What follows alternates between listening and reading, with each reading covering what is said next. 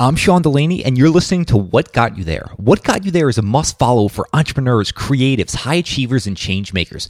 Each week, I sit down with some of the world's most influential people and focus on the journey behind their success. We uncover the strategy, tactics, and routines that help them get there.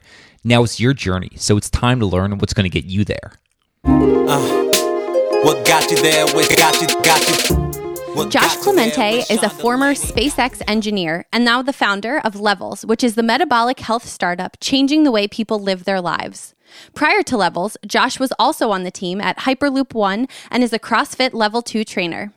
On this episode, Josh dives into what he learned working alongside Elon Musk, how the fully remote team at Levels is building a massive business, and what he's learned raising over $12 million from investors like Marc Andreessen. Anyone looking for a new job this year? Or are you a company who's looking to hire great talent? If so, you might want to check out the job hiring platform Culture Finders. I'm sure you're thinking, what's different about Culture Finders compared to the other job hiring platforms? Well, other platforms only focus on your job skills and trying to match you with as many companies as possible. What Culture Finders does different is that they uncover the preferences, personalities, unique talents, and abilities that make up each job seeker and matches them with the company that these traits best align. It's not about sending 100 jobs, but about connecting you with the right job. We know your value to companies goes beyond your resume, and it's time you find a company that sees yours. Job seekers, create your free profile today at culturefinders.com. And if you're a company hiring, you get a free job posting today. That's culturefinders.com. Oh yeah, just so you guys know, Culture Finders and What Got You There is actually hiring right now. So jump on culturefinders.com to create your free profile, and hopefully we'll be working together soon. Josh, welcome to What Got You There. How are you doing today? I'm doing great, Sean. Thank you. Yeah, I am honored to get to talk to you, learn from you, understand a lot of the different things that have made you both successful and then also how you're building for the future. But one of the things I'm really interested in, is there one thing that you do during your day that you think just brings the most benefit to your life? Yeah, this one, I've kind of felt a variety of things contribute, but the biggest for me consistently is exercise, just finding space. It's not just about the physical component, but being able to separate from whatever tasks I'm stressing about at that time and go and do something specifically for me. And I think that process of just creating that deliberate space allows me to really collect my thoughts and kind of center myself. So I would say that is the most consistent technique I use. I'm the same way. When I'm facing something difficult, nothing better than getting some exercise. I know you mentioned you went for a run this morning. How do you approach that? Just, we can call it staying balanced, right? Here you are, hard charger to begin with, leading a company, a startup. How do you balance that out, that you make sure that you find time for yourself when things can kind of get hectic and get out of your way? It's complicated. And, for sure, everyone who is working on something that other people are relying on or are a part of, you get a really overwhelming sense of responsibility to just always be pushing and never take time away. So the recognition that your own health and well-being is part of the end goal, it is crucial to whatever success you're working on. If you burn out, if you fail as on a personal level, you won't be able to achieve what you're trying to achieve for everyone else. So that's the first step, is just recognizing this is intrinsic to the end success.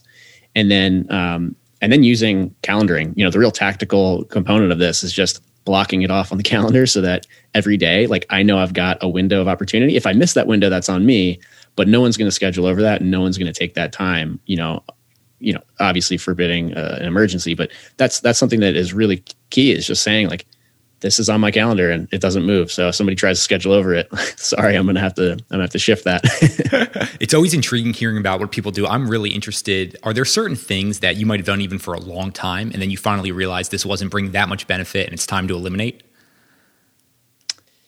That's a good question. I've been really going through, this is a very different sort of product experience and development process and really company building experience than anything I've been a part of before. So I'm going through a totally experimental, adaptation right now, where I'm going from a hardware world where things are very long iteration cycles, and I'm very much in a maker, eventually manager role, but traditionally just working on some large projects, to really being in the constant context switching environment where you have to stay on your toes and be adaptive. And I'm learning a lot, especially from my co-founders who have done this before and have been multi-time founders and entrepreneurs, just about the techniques that are important. And for me, I've always kind of needed to preserve long blocks of time to think and do deep work. And so one of the biggest things, and I thought that was key to having a good outcome, is just like spending continuous focused time. But now I'm recognizing that it's very project specific. And like what my responsibility is in this company is to provide resources for the team and to continue to grow the team. And it may not necessarily be that I dedicate long blocks to solving some program need or some project need. In fact, I need to like unblock other people who are better at that. And so I'm really like reassessing my own role in just the organization and how a good product is built, and recognizing that, really the way you allocate your time kind of depends on the project you're working on and your responsibility set within it. I'm intrigued there about mentioning unlocking other people. And I mean, that's essential in terms of being a leader. How do you understand the bigger system that it takes to unlock someone if you're not getting that deep work, if that's something that you thought was just so important previously?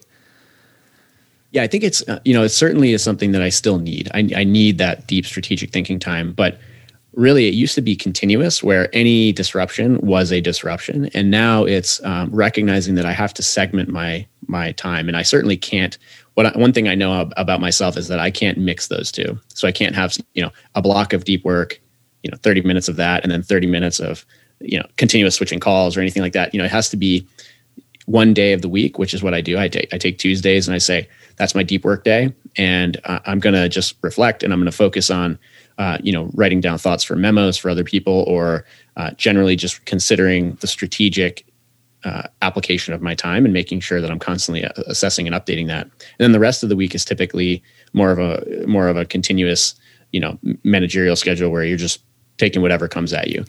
And so, yeah, I definitely need to preserve it, but now it's like 20% of my time or less, 10 to 20% of my time is spent in that deep mode. Whereas previously it was like, I would spend 10 to 20% in the context switching mode, and everything else was deep problem solving. And, I kind of thought that I'm the person that has to do, like, I just am the deep work person. But the reality is that you can adjust to basically anything. You just got to recognize that it's going to be a bit uncomfortable at first. You're going to have to get used to it, try some new tools. And once you hit your stride, it feels good. Yeah, it's funny how that works, right? The adaptability, which is essential for any entrepreneur, but it's one of those muscles. It's like once you start running towards that chaos, essentially, and kind of the edges of what you're capable of, you realize how much more you're capable of, and then it almost becomes this positive feedback loop that you're looking for it more and more. I would love just diving a little bit more into your Tuesday, your deep work day, because I'm sure there's a lot of people listening, myself included, that how do you structure this? Is there any practices that you found beneficial during one of these deep work days? Yeah, I mean, I still very much use my calendar to block out chunks. So I don't just take it as like whatever I want to think about. It's very structured, where I try to make sure that I've filled out an agenda of topics to focus on.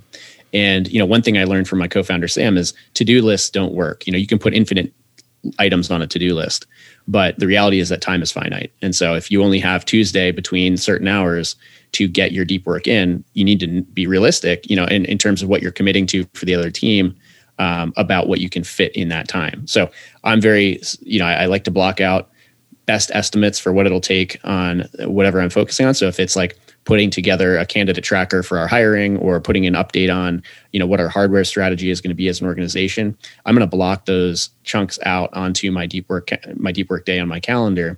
And I try to be very, very committed to what I've laid out. And if something else pops up and I've already got those blocks on my calendar, I'm not just going to overlap them or squeeze them or something like that. It's like something has to be bumped, and I need to convey that to whoever whoever is downstream of that decision, right, to make sure that they're aware. So just being like, the calendar has become an indispensable tool for me, because it shows me this is what you've committed to and this is what you can accomplish. I think that I've improved as a person on my ability to predict what I can fit into a week, because I have it all laid out in front of me. And I have to be honest, like, yeah, I'm not going to get those two things done at the same time. So one of them has to go. In such a fluid environment, the world of a startup, how do you assess what's the most important thing that's capturing your attention at that time? I think the biggest and most valuable piece here is having really high quality team members who can help you assess your own priorities, right? It's very easy to get distracted by a shiny object. And if you have multiple people who are gut checking that, it's a huge benefit because the whole kind of group combined can maintain a predefined trajectory. So you lay out a quarterly strategy, you say, these are our objectives as an organization. And everyone has that in their minds. And then if one person says, oh, I actually think we need a detour to this other thing that just cropped up, it's a really cool opportunity, it could provide huge benefit. Well, the rest of the team can provide you with a really nice, sort of litmus test on whether that is as shiny as it may seem. And this happens all the time. We have a great team. We have 5 co-founders at Levels, and we all have a bit of a diverse, skill set each. And so conversations are really nice in the sense that there is typically someone who's closest to the background of a specific problem. We can rely on them for expertise, and then everyone else can kind of use their best judgment in terms of whether or not this seems like it should take priority. And so I think that's the biggest thing is just if you're going it alone, it's really challenging. And I've done solo projects before, and looking back on them, it is very scattered. You're always looking for the edge that's going to get you ahead. You feel like you're constantly behind the 8 ball, and so if something comes up, it's so easy to get distracted by it. And I think we've been so much better at this company, or just the rate of execution has been amazing. And I attribute that primarily to the diversity and multitudes of perspectives that are coming to every decision. Yeah, those multiple perspectives, when you're able to triangulate your views against some other people, and it sounds like some very high performers, that's always going to be incredibly helpful. What exactly is the conversation like? Are you guys almost doing a red hat, green hat, where you're really challenging ideas, playing devil's advocate, or is it just an open exploration of ideas? Any more details into this? Well, Levels is a 100% remote company. We've been remote since before COVID, and so we had always decided we were going to lean into the distributed model. And what we had to do was decide, are we going to be a company that is spending all our time on meetings, trying to hash things out in real time, or are we going to take a different approach? And we chose to go with a memo-driven culture. So the way that these typically happen is we have a stand-up meeting for leadership at the company once a week. And then we have little tag-ups, twice, 2 other days of the week. And the tag-ups are typically 15 to 20 minutes. But we set the weekly agenda on that all leadership call. And we don't get, we will discuss topics, but if it goes on, if a topic conversation goes on, say past 10, 15 minutes, and it becomes clear that there's maybe disagreement or different perspectives, we identify a stakeholder. We say, this person is going to go do the research, write a memo, distribute to the team, and we'll then do asynchronous, basically commenting on the document, or we'll all add our thoughts in long form. And so that allows each of us to really assess the problem, set aside the time we need to tackle it, and put our thoughts down so that everyone else can assess, those in context. And then we come to a set of action items and we proceed. And the beauty of this is that the asynchronous nature means that not everyone has to set aside, like an unknown amount of time to drive a problem to solution. And you get rid of this design by committee thing, which I think generally is not hyper efficient, right? So that memo culture with a lot of asynchronous stuff, and then just syncing continuously throughout the week to make sure if anything any fires have started, that we can help, balance those resources is the approach we take. I'm very fascinated by this. One of my teams, we're fully distributed as well, very similar type philosophy. I would love to know, in terms of the memo, for people who aren't familiar with how you structure this. I know a lot of people might be familiar with how Amazon does it. How does Levels approach this?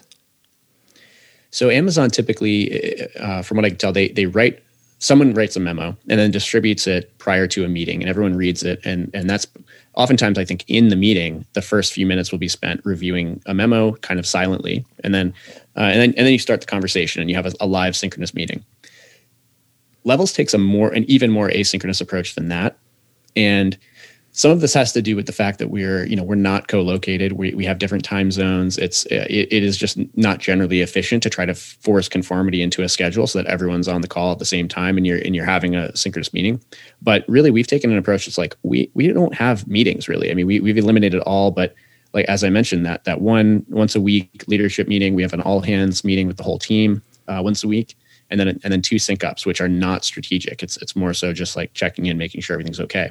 The rest of it is done asynchronously. And the beauty of these memos is that they are the entirety of the conversation. So if you are a new candidate, right, you're coming in, you're joining the company, you were just hired, you can go and review all of these memos and not only see the ultimate outcome in terms of strategy for the company, but you can see everyone's thoughts along the way. So you can kind of see the conversation that would have happened in that Amazon meeting, but it's written out in long form. And it definitely takes time. You have to be a good communicator. You have to be able to write effectively or get your thoughts out. But I think the end result is that we have a really nice mile marker set that tells us how we got to where we are and why. And we can just distribute this really effectively in terms of, like I said, getting new team members up to speed, but also investors, strategic partners. These memos are very valuable in a sense because they document Level's perspective on any issue. The way we approach this, my team at Culture Finders, we view this as slow down to speed up. And it's kind of that upfront work to begin with, but long-term, those benefits so far out exceed what might have happened if you're just kind of flying by the seat of your pants there. I also love how you guys are working on that document at the same time, but on your own time, because where I think the Amazon model is slightly flawed is that you read something and instantaneously you're almost responsible for that response, where at your own time, you're able to kind of step back, get a little bit more deep thought into it. So I love that approach there. Fully distributed team, I'm wondering how much thought went into the structure of Levels at the very, very beginning of the company? It's a good question. Surprisingly little. It was an easy decision because both Sam and I originally formed the company with my co-founder, Sam, and we wanted to bring on more co-founders. We wanted to get like deep skill sets across all of the like key product verticals or company verticals really. But initially we formed the company and we made that decision day one. It was just, we didn't live in the same area. He was in New York, but I think he was heading back to San Francisco soon. I was in Philadelphia. I had to be there for some amount of time, knew I didn't want to stay there long term. And we both kind of wanted to hit this project immediately, but couldn't easily put together a solution for where we should do it. And it felt like this project in particular lent itself very well to a distributed format. And so even before it was cool, and frankly, when it was a risk, 2 years ago or a year and a half ago, we just said, we're going to do this. Like everything about a company is an experiment. And both of us feel really good about doing this remote. Sam has been kind of a nomadic entrepreneur for a long time. He has done some co-located office situations, but he's been traveling and doing, very effective work for close to a decade. And so he certainly felt super great and was able to convince me that this would work. And again, coming from a hardware background, I wanted that remote work because I felt like it would really contribute to a balanced lifestyle, but I wanted to be sure it was going to be successful. And developing hardware, it's a very different problem set. You do need to be co-located to some extent typically. And so I was like kind of on the fence, and Sam's assurance was really powerful. And so we were just like, let's do it, and leaned in. And frankly, it saved us when COVID came around. We just continued. There was no, and we're lucky, but there was just no disruption to the way we did business, and we already had a structure in place that we could lean into, and I think we, if anything, accelerated through the time.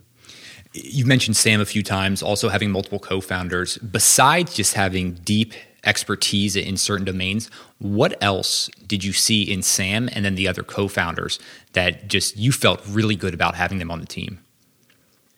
So the beauty of the founding team we've got is that we're all about 1 degree of separation apart from the beginning. So Sam and I, David and I, who runs product, we had known each other for a few years. I had known Sam a little bit longer. And I just knew the way he approached problems. He's a very transparent person. He speaks his mind. He's a super, like one of the strongest networkers ever. He's got a great podcast that talks about his approach to networking. But I just felt highly confident in his ability to build relationships, his pre-existing relationships. And then his expertise was very specific. So, he has deep software development experience and entrepreneurship. So, just all of those together, and my awareness that we shared principles. So the way we thought about the world was similar enough that I didn't think we were going to have, big trouble just even, at the highest levels of the company. What should we do and why? We could agree. So that was the big thing for me was just Sam as a person was a good fit. And then he has this excellent sort of bias towards execution, and I always thought I was an execution oriented person. I certainly am. And I tend to bias towards doing things faster than slower, but Sam takes that to another level. And so that was another thing, which I always value speed over perfection.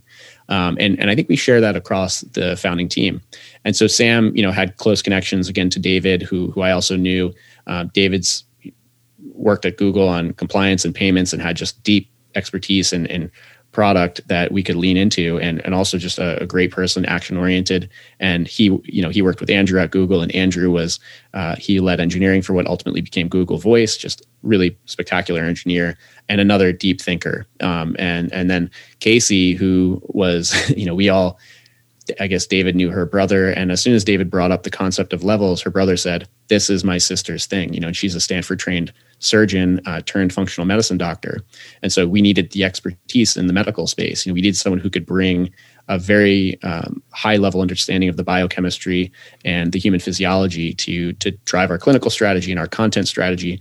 And the first conversation with Casey, she's the one I've known for the shortest amount of time, but the synergy between our ways of thinking and the ways we perceive the solution to the metabolic crisis were essentially identical. And she was coming from a totally different background from us, and the fact that we could both arrive at the same conclusion and just met each other at the same time frame, it felt serendipitous. And then I have continuously just redoubled my faith and happiness in Casey. Like, she's such a great person and has done such a phenomenal job accelerating our progress. So, it was frankly just looking for shared principles and shared ways of thinking about the world. And then that was I think the context within which every one of these co-founding decisions was made. It was just like, this person is, I think, approaches problem solving and team building in a similar way, and also believes in what we're doing at a very deep level. So it's amazing how many founding teams often don't have shared principles. It's almost like that's the first order problem that needs to be solved. If you're not aligned there, it's going to be different. It's very cool, though, hearing about the relationship with Casey and that your conviction level essentially has gone up over time. Anytime there's a relationship like that, it's just really special. It's a great bond. I love you bringing up bias towards action. This literally was the focus. We do a Monday team call as well, talking about just having a bias towards action. So I love that. Talking about the principles and even understanding you guys are starting from the same place. And this could go nowhere. I'm wondering, though, how much self-work did you do to understand what your principles were, how you view the world, how you operate, your values, all of those things? Well, I think that the biggest thing that Sam and I agreed on is that we needed to be a transparent, high-integrity organization that did not subscribe to a specific dogma. So what we were looking for in all of the founding team was just openness and willingness to change perspective based on better information. And much of that is just due to, I think that has like a team dynamic component. You want to make sure that you're working with someone who is, driving from a position of just evidence-based decision-making. You don't want to get stuck in a situation where you have an emotional disagreement that ends up defining your experience together. It should always be, I think, you should be able to return to rational arguments, and so that was key for us. And it's very hard to define, of course, but then secondarily, when it comes to the nature of the product, we're challenging a lot of preconceptions about what it means to take control of your health and why you should do this and when you should do this. And in challenging, frankly, some large entrenched interests in the food industry and some pharmaceutical interests and such. And so it's really important that people be willing both to take a potentially non-mainstream approach, but then also, if we find that the direction we're heading in is not doing the degree of good that we thought it would, we have to be willing to adjust course. And we don't want to get stuck in a situation where, revenue is the bottom line. And so having people who are, I think, have high integrity at their base gives us higher confidence that course correction could be made if it needed to be made. And as we get further and further along, we're more and more convicted in what we're doing. And I think feeling very good that we're heading in the right direction. But those are kind of the principles we're looking for, is just open, transparent communication and willingness to not necessarily if you do have strong convictions, that you at least ground them in some evidence, that you feel that this is important to any argument, that evidence is important to any argument. Yeah, the model I use for this is strong opinions weakly held. So I put in a ton of work in terms of understanding all of that. But once new information comes in, like you said, you've got to be willing to switch sides there. I would love, just because you're talking about paradigm shifts and kind of going against the grain here, could you even give a deeper level into what Levels does so we have a clearer picture? Then we can even dive into some of these things. I'm just loving the conversation here and what you're hitting on about how you guys operate the business. Absolutely. Yeah, Levels answers the question, what should I eat and why? And we do that with real-time data coming from the individual's body in a closed loop fashion. So basically you wear a little sensor on your arm, which is measuring molecules in your body, and you make decisions. You eat food, you go for exercise, you sleep, you have stress from your normal day. All of these things affect the way your body's functioning, and you get real-time or near real-time feedback on how good or bad the decisions you're making are and the way that you are responding to them. And then we surface insights to help you improve those.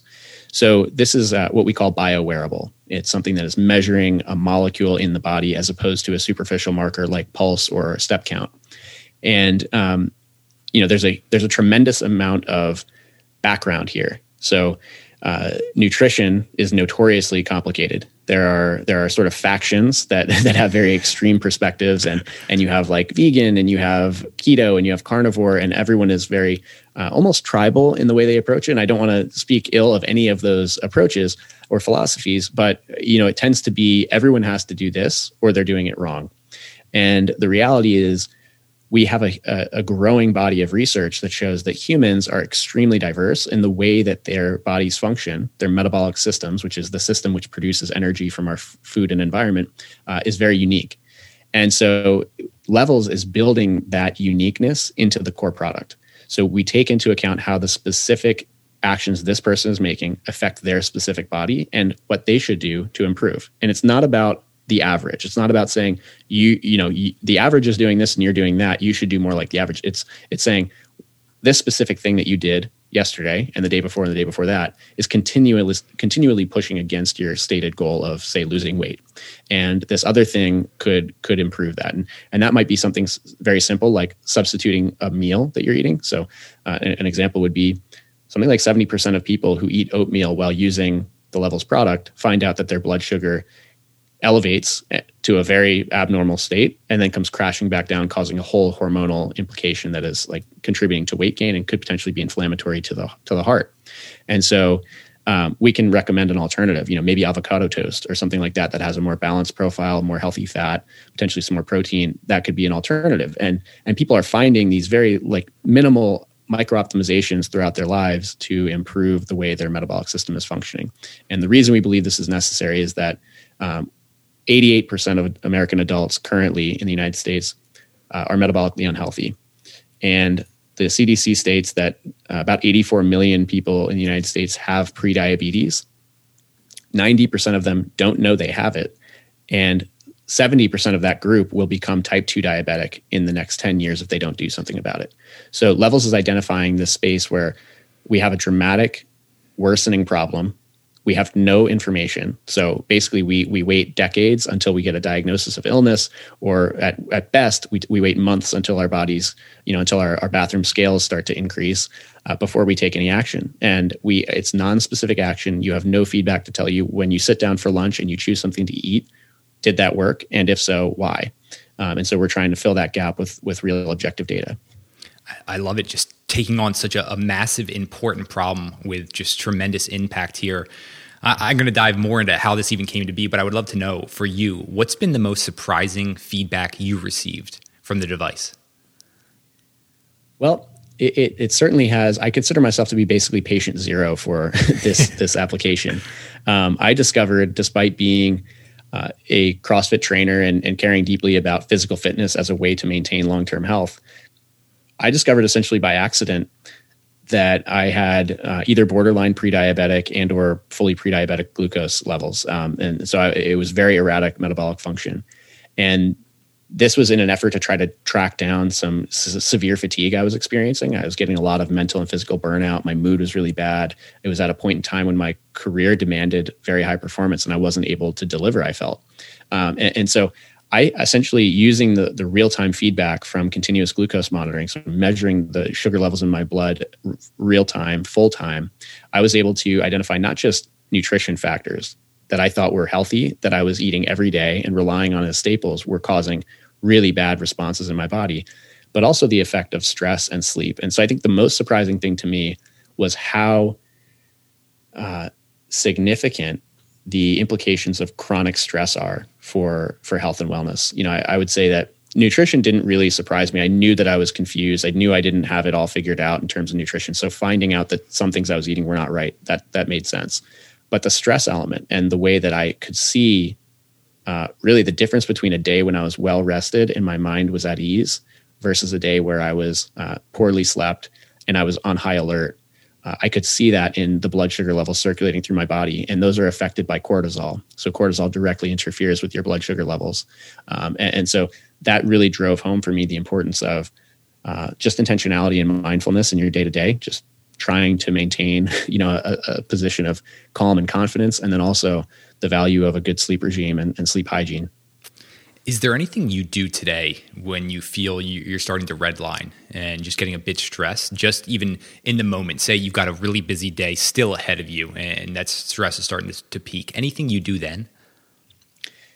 Yeah. So for the more benign moments, when we're just feeling like a little bit heightened, we're feeling a little bit like things are out of our hands, I'll just do some eyes closed breathing and just kind of, and this is something I never did. It's very simple. It takes 2 to 3 minutes at least, but just closing my eyes and just taking some deep breaths and exhaling and just kind of focusing on the breathing and trying to like clear the mind. It's not quite a mindfulness practice. I'm still trying to improve my consistency with a focused meditation practice, but just that bit of breathing and taking kind of control over my physiology really helps to center, because these are background processes and they can just run haywire when we're continuously kicking ourselves with more and more stressful stuff and jumping from one thing to the next.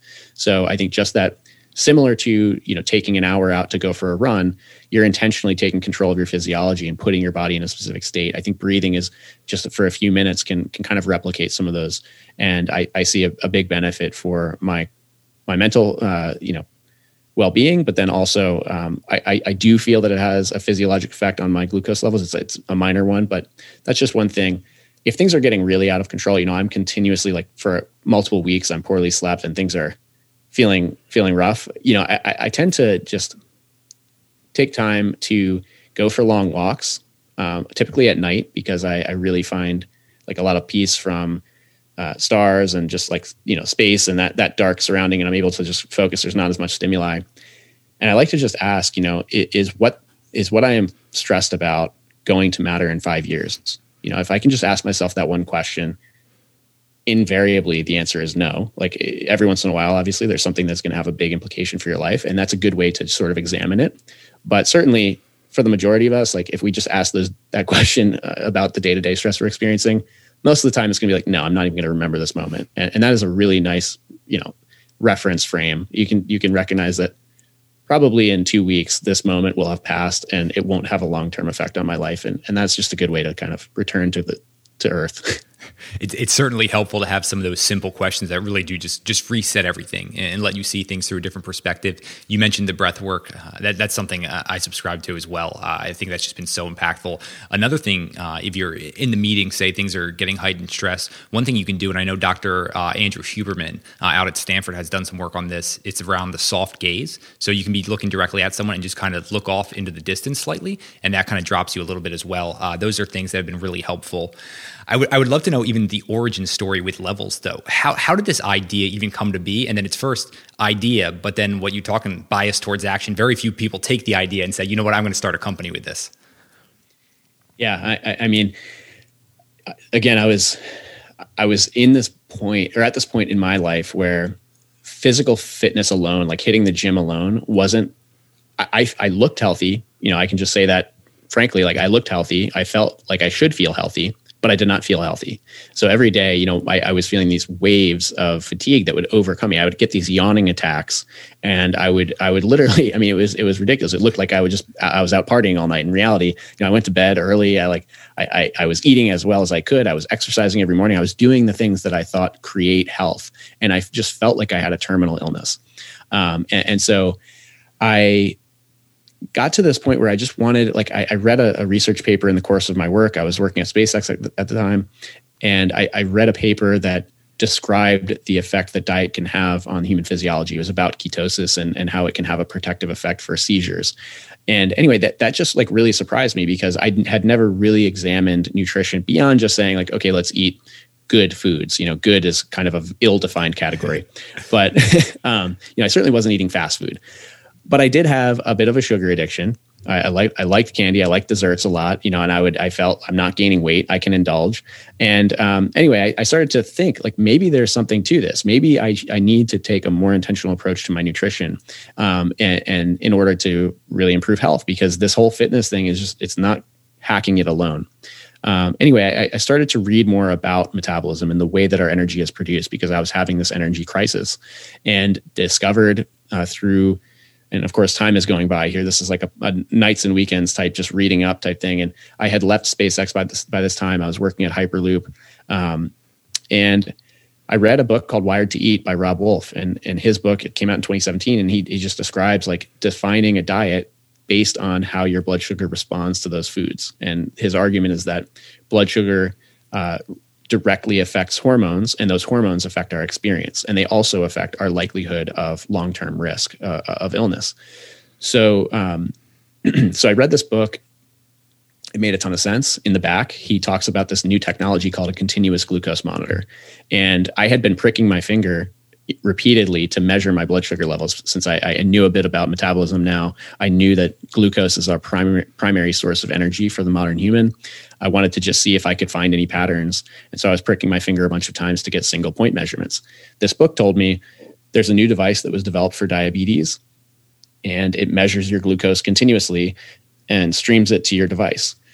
That felt like an ideal solution for me. I went to my doctor, I asked for a prescription, and he basically looked at me cross-eyed and said, that's for people who have an advanced condition. You do not have that condition. You don't need to worry about this. Like, it's just not for you. And nor is it something that is even interesting for someone like you to measure. And that was the moment of enhanced conviction. Yeah. So it was like, I left that office visit, and I was like, first of all, this is happening in my body, whether or not I'm measuring it. Right. So it's like, it's harmless to measure it. And secondly, why is there a kind of gatekeeper to me understanding my own body's information? That kind of felt like a violation to me. Yep. It was, I feel very comfortable working with an expert, and I understand I don't know everything, but it seemed as though I should be granting access to my body's information as opposed to having to ask for access to my body's information. Like, this device is just simply going to give me levels of glucose that are already in my blood. So that, combined with my systems engineering background and knowing that systems don't break down, typically they don't break down instantaneously. You don't suddenly become diabetic. Over time, through wear and tear and the continual inputs that we're providing, you eventually break a system down. That's how it works. And typically what you're measuring determines what you can manage. And so if the goal is to not have a blood sugar dysfunction where your glucose is out of control, well, you should probably start managing it a lot earlier than, once it's broken.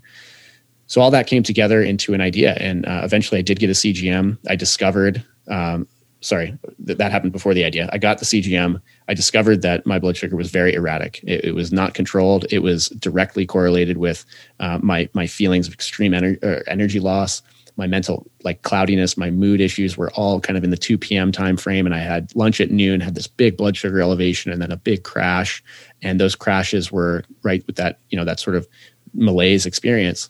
And I started to just iterate towards better glucose. I changed my nutrition. I changed my sleep habits. I tried some breathing exercises. And over time, I just recognized that this information is crucial. It's actionable. Like, you can change it with better choices. And there's a blockade. We need enhanced access to this technology, but we also need to then take it and create actionability. There has to be an added layer of insights, because not everyone is going to read through all the literature on glucose and figure out what is causing which elevations and what their target should be. And there's this opportunity to produce a really amazing new behavior change system that is taking real-time biological data and transforming it into simple insights that you can implement in your life. And so that's the goal for Levels. all of that exploration, doing the work on yourself, how long did that take? And then what was the point where you said, you know what, let's start a company here? It was, from the time that I read the paper that got me thinking about nutrition, and I started to dig in on metabolism physiology and then start experimenting. It was well over a year. It was really, I left SpaceX in 2016. I was experimenting, pricking my finger in 2017. I read the Rob Wolf Wired to Eat book in 2017. And then by 2018, it had congealed. By early 2018, it had congealed into like, this is what I want to do. And I was putting pen to paper on a business plan, but it was a long process. And by no means, I will say there was one moment when I was coming out of the shower and I was just like, it finally clicked. Like there's this sensor system that's already been developed. It's kind of out there, but it's for people who have an illness, and it's not very consumerized. And just recognition that the area of opportunity is actually not the hardware. I was thinking like I should probably build a CGM for people who don't yet have diabetes, and I'll do the hardware process. And that felt very expensive. It felt onerous. The FDA has to approve it. It's a very long process. Then the recognition was just that that's not the area of opportunity. The area of opportunity is in that whole process of learning that I had gone through for 2 years. That took me a long time. I read hundreds of papers on PubMed about the human body and how glucose works and how it should work for me. And so focusing on the chasm between raw data coming out of a blood sugar monitor and ultimately behavior change is where we should focus. It's the insights framework that lies atop the hardware and tells you this is what this means and this is what you should do instead. And so that was like kind of a light bulb moment where it's like, okay, got it. We don't have to go reinvent the wheel and build this hardware from scratch. Like we can instead do what say Whoop and Oura do for optical heart rate sensing. They take this sensor that's been around for a long time and they turn it into a behavior change experience by focusing on your sleep and how heart rate connects to sleep, or heart rate variability connects to sleep, or your exercise performance. And so, yeah, that's ultimately like the moment that it all came together. Those insights, the flash of insights, the aha moments, you have all that incubation period, the multi-years, and then all of a sudden it's just kind of that subconscious going to work while you're in the shower there. Josh, you come off to me as someone who is just voraciously curious and always learning. Am I wrong here, or is this how you are, just talking about reading hundreds of paper, kind of nights and weekends? Have you always been like this? I think I have. So I'm putting myself in context with other people I know who are like even more voracious for everything. And I think I don't have, I really love learning, and but I love specific things that I think, I love spacecraft and vehicles and machines, and I dig very deeply into those, and I've dedicated a lot of my life to building them and designing them. And I really am passionate about them. So something has to have like a personal appeal to me. And this whole process of like self-exploration, I never had a deep interest in human physiology or medicine. And I think that's the uniqueness maybe about the way I approach things, is that, and maybe there's a selfishness component here, but if I have a connection to it, it makes it that much more meaningful. And I think it gives me a framework to understand the information. I don't do very well just bringing in a lot of abstract information sort of without context. And so, yeah, I definitely love solving problems. And certainly I feel a huge satisfaction when a problem can be solved in an elegant way. And I think that's what it comes down to, is just I do enjoy that challenge. And I think generally any information I can consume about that will make that more possible is something I go after. But I don't consider myself to be like one of the most voracious consumers of information. Unfortunately, I have to stay focused. You mentioned the systems engineering background, and then talking about building up those frameworks. How can someone who is trying to even develop those frameworks, how can they work on that and just kind of have a better baseline? I think there's no replacement for seeing it in action. So being around people who have developed those frameworks already does a lot of the work for you. You can read books, and I certainly consider books to be an exceptional source of information for finding an edge and making better decisions or developing mental models. But there's really no replacement for seeing it again in action demonstrated. And I certainly have benefited from working at places like SpaceX, where the the average, the median was way above me. Everyone around me was just so much better at what they were doing. And so once you get comfortable with that, with your position in an environment like that, you recognize the opportunity. It's like, this is a huge, huge benefit, and I need to just be a sponge. So that's kind of where I think I first started to develop. I just definitely was able to hone a lot of my approaches to problem solving and just recognize the value of first principles and simplicity and approaching problems from, a position of team as opposed to solo solutions. So just relying on those with better expertise. There's no ego in those environments. And I'm not, certainly not saying that no one at SpaceX has ego, but the environment lends itself very well to just leaning on the people with most expertise. And the beauty of that is that you get to go and spend time while you're trying to solve one problem, all the sub problems, you're spending time with people who can help you with those, and you're seeing their mind at work, and you're seeing the way that they, tackle that specific solution. And you can then incorporate that into your approach. And so I just think, like, for people that want to improve on this, and it's a constant lifelong process, work with great people, just like try to not only work with them, but try to have them work alongside you or show you how they work. I think that's the best process. As someone who struggled with this early and kind of would want to go at it alone, once you suspend that ego and you understand that bringing other people on, especially people who are way smarter than you, that skill development, how fast you can excel and learn is pretty remarkable. Do you have any specific examples? I would love if you could even dive in, whether it's at Hyperloop or even SpaceX, just something that maybe you didn't do going into it, but afterwards it just left a profound impact, and it's a way of thinking that you guys incorporate at Levels.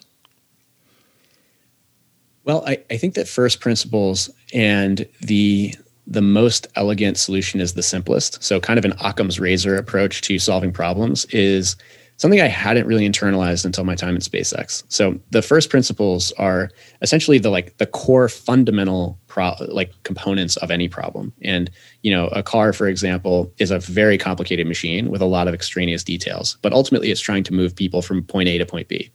And so the first principle solution is moving people, or the first principles of the problem are moving people from point A to point B against the physical constraints of gravity and wind resistance, et cetera. Anytime that you're talking about a problem outside of that, air conditioning and lug nuts and such, you're talking about an abstract, extraneous detail to the core first principle. So if you're trying to solve a problem, start there. Do not start with what's been done before. Don't start with building on the expertise or the experiences of others. Definitely take that into account. But the core of the concept or the core of the solution conversation should be around, what are we ultimately trying to solve? And you should try to do it with the least, I think, number of, in hardware, you used to call them mechanical miracles, but like every time that you have to solve another problem, you're adding to the complexity of the end solution. And so like just seeing that, at SpaceX, we did not value complexity or reward complexity or reward like the most abstract, theoretically interesting breakthrough. It was the simplest solution always was most, I think, celebrated. And that was a beautiful thing because it's very easy when you're going through school and you don't really have context for the way the industry works to start thinking that complexity is really amazing. And like, if someone is able to pull off, the most complex solution in history, it's like this incredible breakthrough and it's a demonstration of their expertise. And I now look at it the opposite. It's, if something can be done with, 1/10 of the number of parts, components, processes, it is the far more beautiful solution. And I just revel in that. And I always pursue it in my own approaches. And so I think in pursuit of that,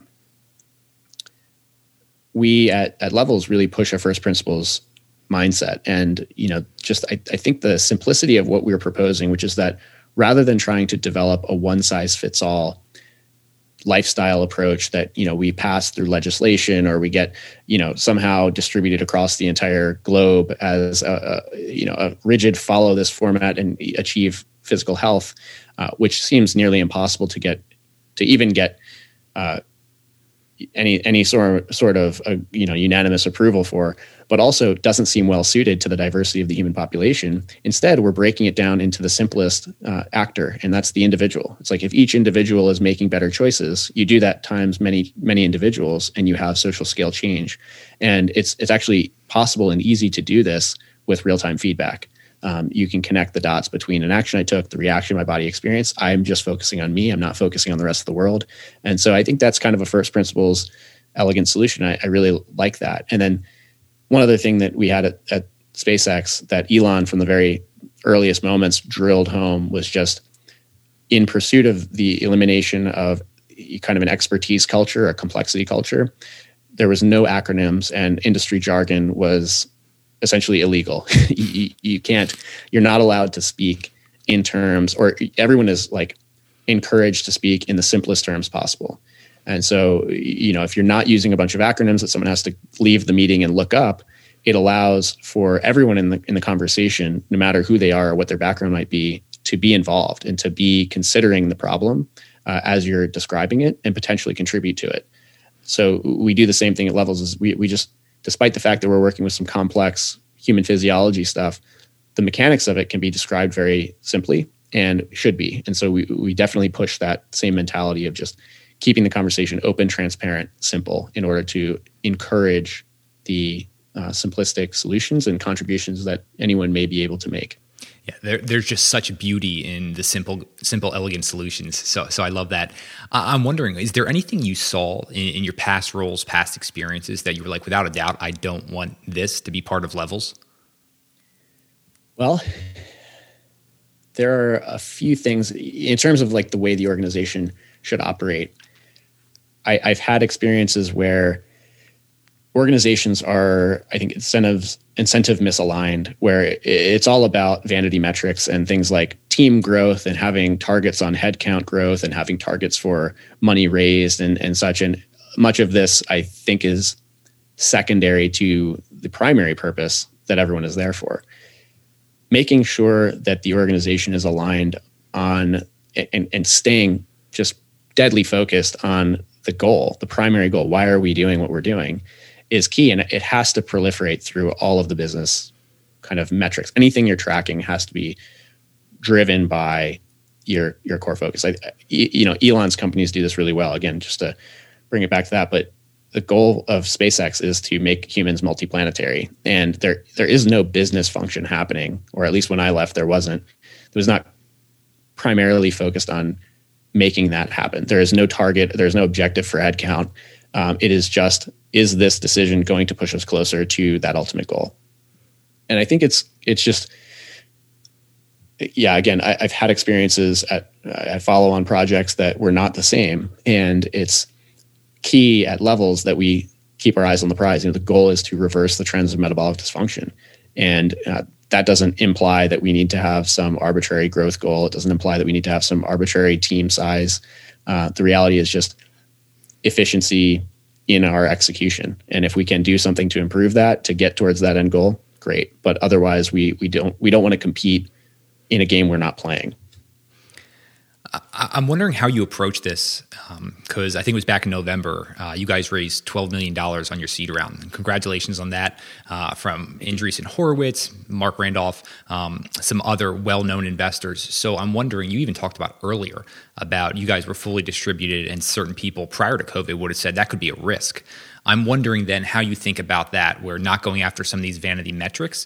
And I would love to just know how your investors either instill confidence that what you're doing is the correct way, and to not get, drawn into some of those vanity metrics that so many startups do.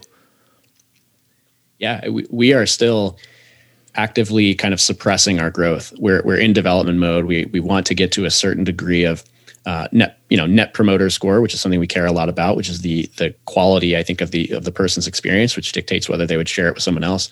So we're focusing very much on customer feedback, on the quality of their experience, and on the behavior change that we think is ultimately necessary in order to improve metabolic health. So we're still in an invitation only mode. We haven't actively grown, even though we easily could have, just cut the rope and said, we're growing now. We're going to try and ramp up revenue and shock the investors with our approach.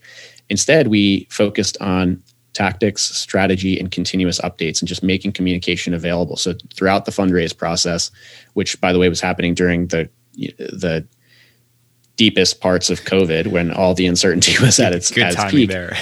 Yeah, it was just, couldn't have asked for worse timing, I think. But we just continued to keep updates going, a steady cadence of transparency about what we were doing and what we were focusing on. And I believe that the memo culture and the way we were describing our strategy and the way that we were really backing up every choice we made was what came across to the investors, specifically A16. They were really impressed by the amount of documentation we brought throughout the process. And beyond that, they became very familiar over those months with why we were doing what we were doing. It wasn't a single pitch meeting that defined the conversation. It was essentially we were doing the due diligence process for them on not only our specific product and team, but the entire marketplace, why we believe this will exist in a meaningful way, even though it doesn't today.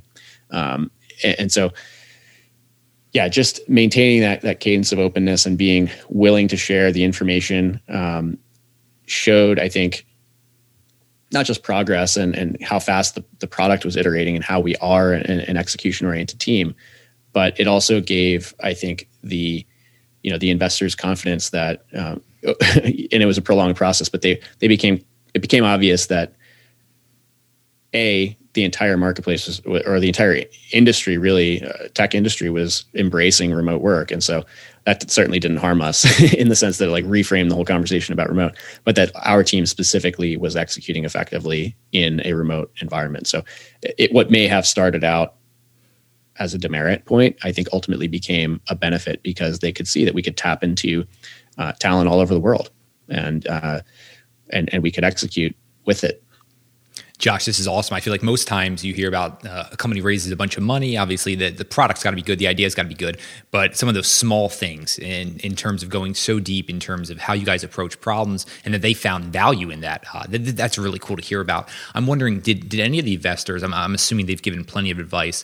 Is there some advice that just stood out or you think really has kind of changed the trajectory or even approach for Levels? Well, we have a very strong roster of not just institutional investors, but also angels, and they've been critical to our progress so far. Just really having convicted supporters in the form of angel investors has been one of the biggest benefits, I think, throughout this process. And now with Andreessen on board, they're just picking up the pace right alongside. And so, we have very much leaned into our investors as a network of experts and as a source of potential introductions to additional experts. And we really value collecting information to check our own approach and improve our, just improve our cadence and or access to better information. A specific example, let me think about this one. I think that we take a pretty non-standard approach to many things. Like our product is not by default a subscription right now, which initially was confusing to many people because there is opportunity for a subscription, a recurring revenue model, and we're transitioning towards that. But we, from the beginning, we're hyper focused on moving larger numbers of unique perspectives through the program one time so that we could get their experience and clock their feedback and make improvements. And rather than having one person who sort of gets familiarized with the product offering and then maybe their quality of feedback or cadence of feedback drops off, we instead were focusing on getting more unique perspectives through so that we could make sure we're getting fresh eyes on it at all times. And that came from some early conversations with some of our very earliest investors. And frankly, the first customers that we had, even before we had a product, ultimately became investors. And they were critical to going through this conceptual paid process. We charged them as though we had a product and essentially replicated it with text messaging. And, even though we didn't even have an app, we just took their glucose information and chatted back and forth about it. And so these were early investors who were telling us, this is what the product should look like, what it should do for me to be happy. So I know that's not specific, but just incorporating them into the very earliest moments of the product itself, I think is why we are where we are. And then having their their conviction because they used it, they could see the vision, and they then felt like this has to exist. I now understand what this team is trying to do, and I can support them even more effectively. That certainly is helpful, Josh.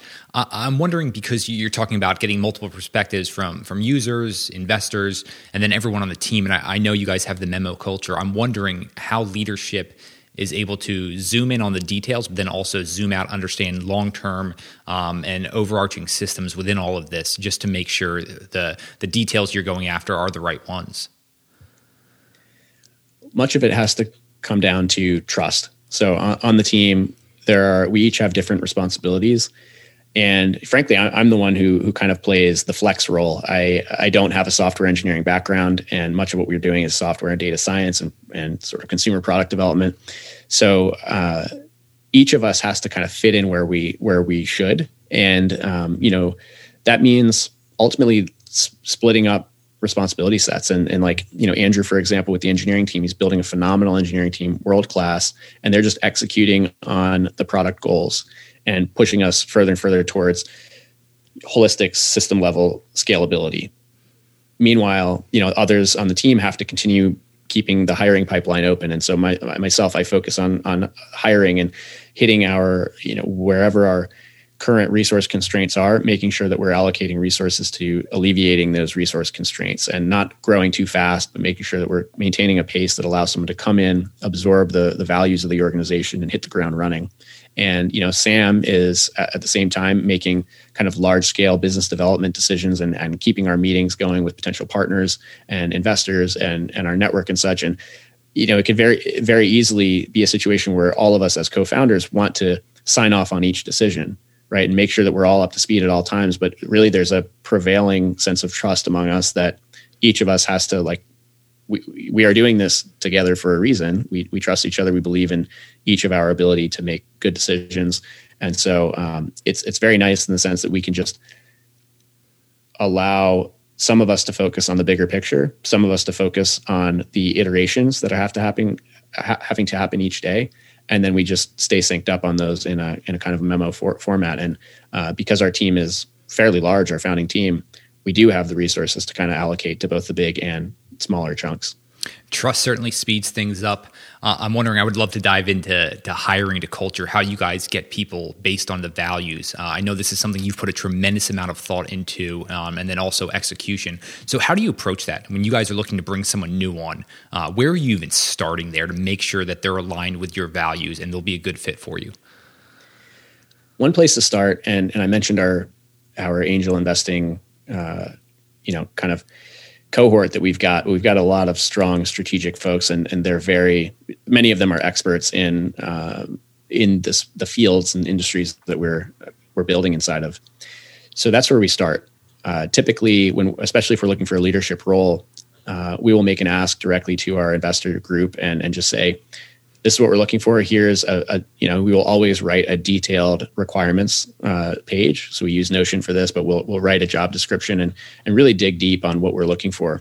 And then we'll just say, can you introduce us to the two best people that you know in this specific space? And many of our investors, again, they may not have direct experience, but they will know someone who does. And they'll say, look, I'm not a designer, a UX designer, but the best UX designer I've ever worked with is this person.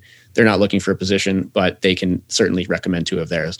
So we open our network wide open and just get, even if these people, again, aren't looking for a job, we'll just start to foster conversation. And we know with confidence that we're talking to a pre-filtered cohort. And we will put a job or a type form out for people to apply, inbound interest to apply for the position, which we will also filter. But again, we definitely start from a position of our network, which allows us to conserve resources and focus where the recommendation is highest, where someone has pre-existing experience with them. And our approach is very much information overload. We will share a huge number of documents, and we down select for people who not only put in the time to consume that information, but then can reflect it back to us with good kind of questions. It's like we would expect that we're not doing everything right. And so if somebody's looking through our memos that we've produced throughout, they're going to identify that and say, there are all these areas that don't make sense. And we expect that. We want to see that in this person is like, they should be challenging us. And that's how we kind of iterate towards the like final candidacy. And I think really seeing inside the organization has been such a benefit. These people are seeing probably more information than they've ever seen about a company before starting. And that really sets the foundation. They're I think intrigued by it. And ultimately we've had a few people who weren't weren't looking at the time, who ultimately decided to come and join us, just I think because of that approach to just transparent, starting off from a very open position and letting them get a feel for the problem we're solving and the team. The two things I love there, and I hope every business, if they're not doing it, starts doing it, and that's building up that talent pipeline. You never know when someone's going to start looking for that job or who they can connect you with. So I love that element. But then also being more open up front. I mean, too many people, because they're not up front, they take this job, this career, and all of a sudden it's like, wait a second, I had no idea this is what it was going to be like. If I was talking to call it someone who's been recently hired within the last 6 months, what do you think they would say it's like working at Levels? Well, I think that's a good question. I hope that they would say that it is like working. It is like being given the best job you've ever wanted. I think that, and I don't mean to say that in like some sort of conceited way, but I think that what we're building here is a job or a work environment that I certainly have always wanted, which is one where because of the asymmetric or the asynchronous approach that we're taking, you really have the ability to define your approach, and you can tackle problems every single day that are incrementally improving the company. And you're seeing very high turnover in your work. So you're, the app is developing at an unbelievable pace.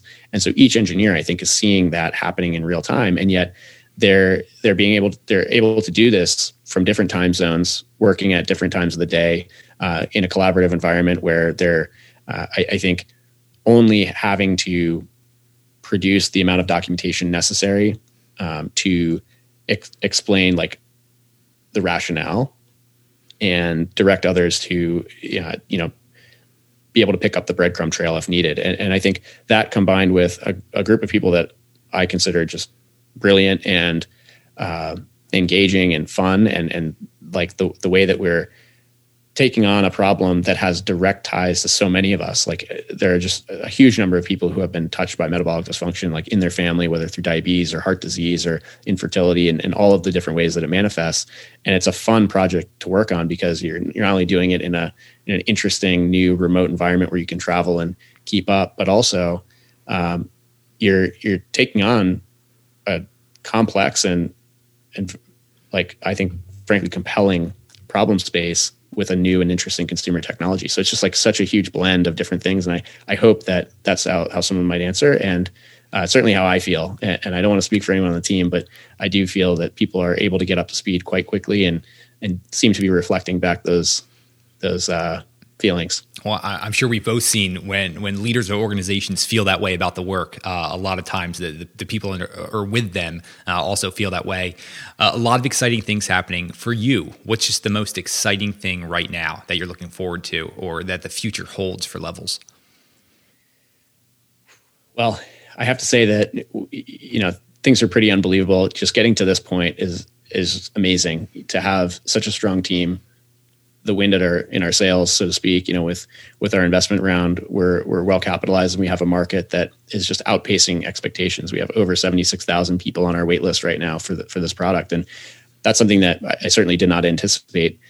But I think even more importantly, the product is making meaningful differences in people's lives every day. I mean, we get messages constantly from people who have seen dramatic improvements in their metabolic health and in their blood work for other non-glucose related symptoms, or I should say analytes. And so that's the biggest thing, is that I am excited because the goal is manifesting right now, and people are improving their lives with our product today. And we're only a year and a half in. There's a tremendous amount of work left to be done on a roadmap just for really phase one of the company. And I just am super optimistic that we're going to take a big chunk out of the not only financially but socially costly metabolic dysfunction that's ravaging every developing country in the world. And it's exciting to see progress towards that goal. I would anticipate it would take much longer, and I'm seeing the earliest signs now. I mean, I'm getting excited thinking about this. I mean, the huge problem you and I both love tackling and trying to solve big problems. So it's fun hearing about that. Two final ones here, Josh, before we let you get back to the day. I know you mentioned not huge in terms of books. You love more experience. Any books that have left an impact for you? Oh yeah, I like to. I love to read books about things I'm passionate about, and so two recent ones I have to talk. Well, one very recent one, which is Extreme Ownership by Jocko Willink, really reframes the conversation around what is in your control, and how I think it's ultimately a lesson on how you can allow your psychology to drive, or you can just easily eliminate all the emotional uncertainty of putting blame or shifting blame around and just take it on yourself. And that gives you power. It really, as long as you always know who is responsible, you can always iteratively improve. And that's a huge benefit, I think, for many people, and certainly for me. And I'm going to read that book many times. The other book that I just have loved for business recently is No Rules Rules, which is about the Netflix story and sort of the culture they've built there. Highly recommend that.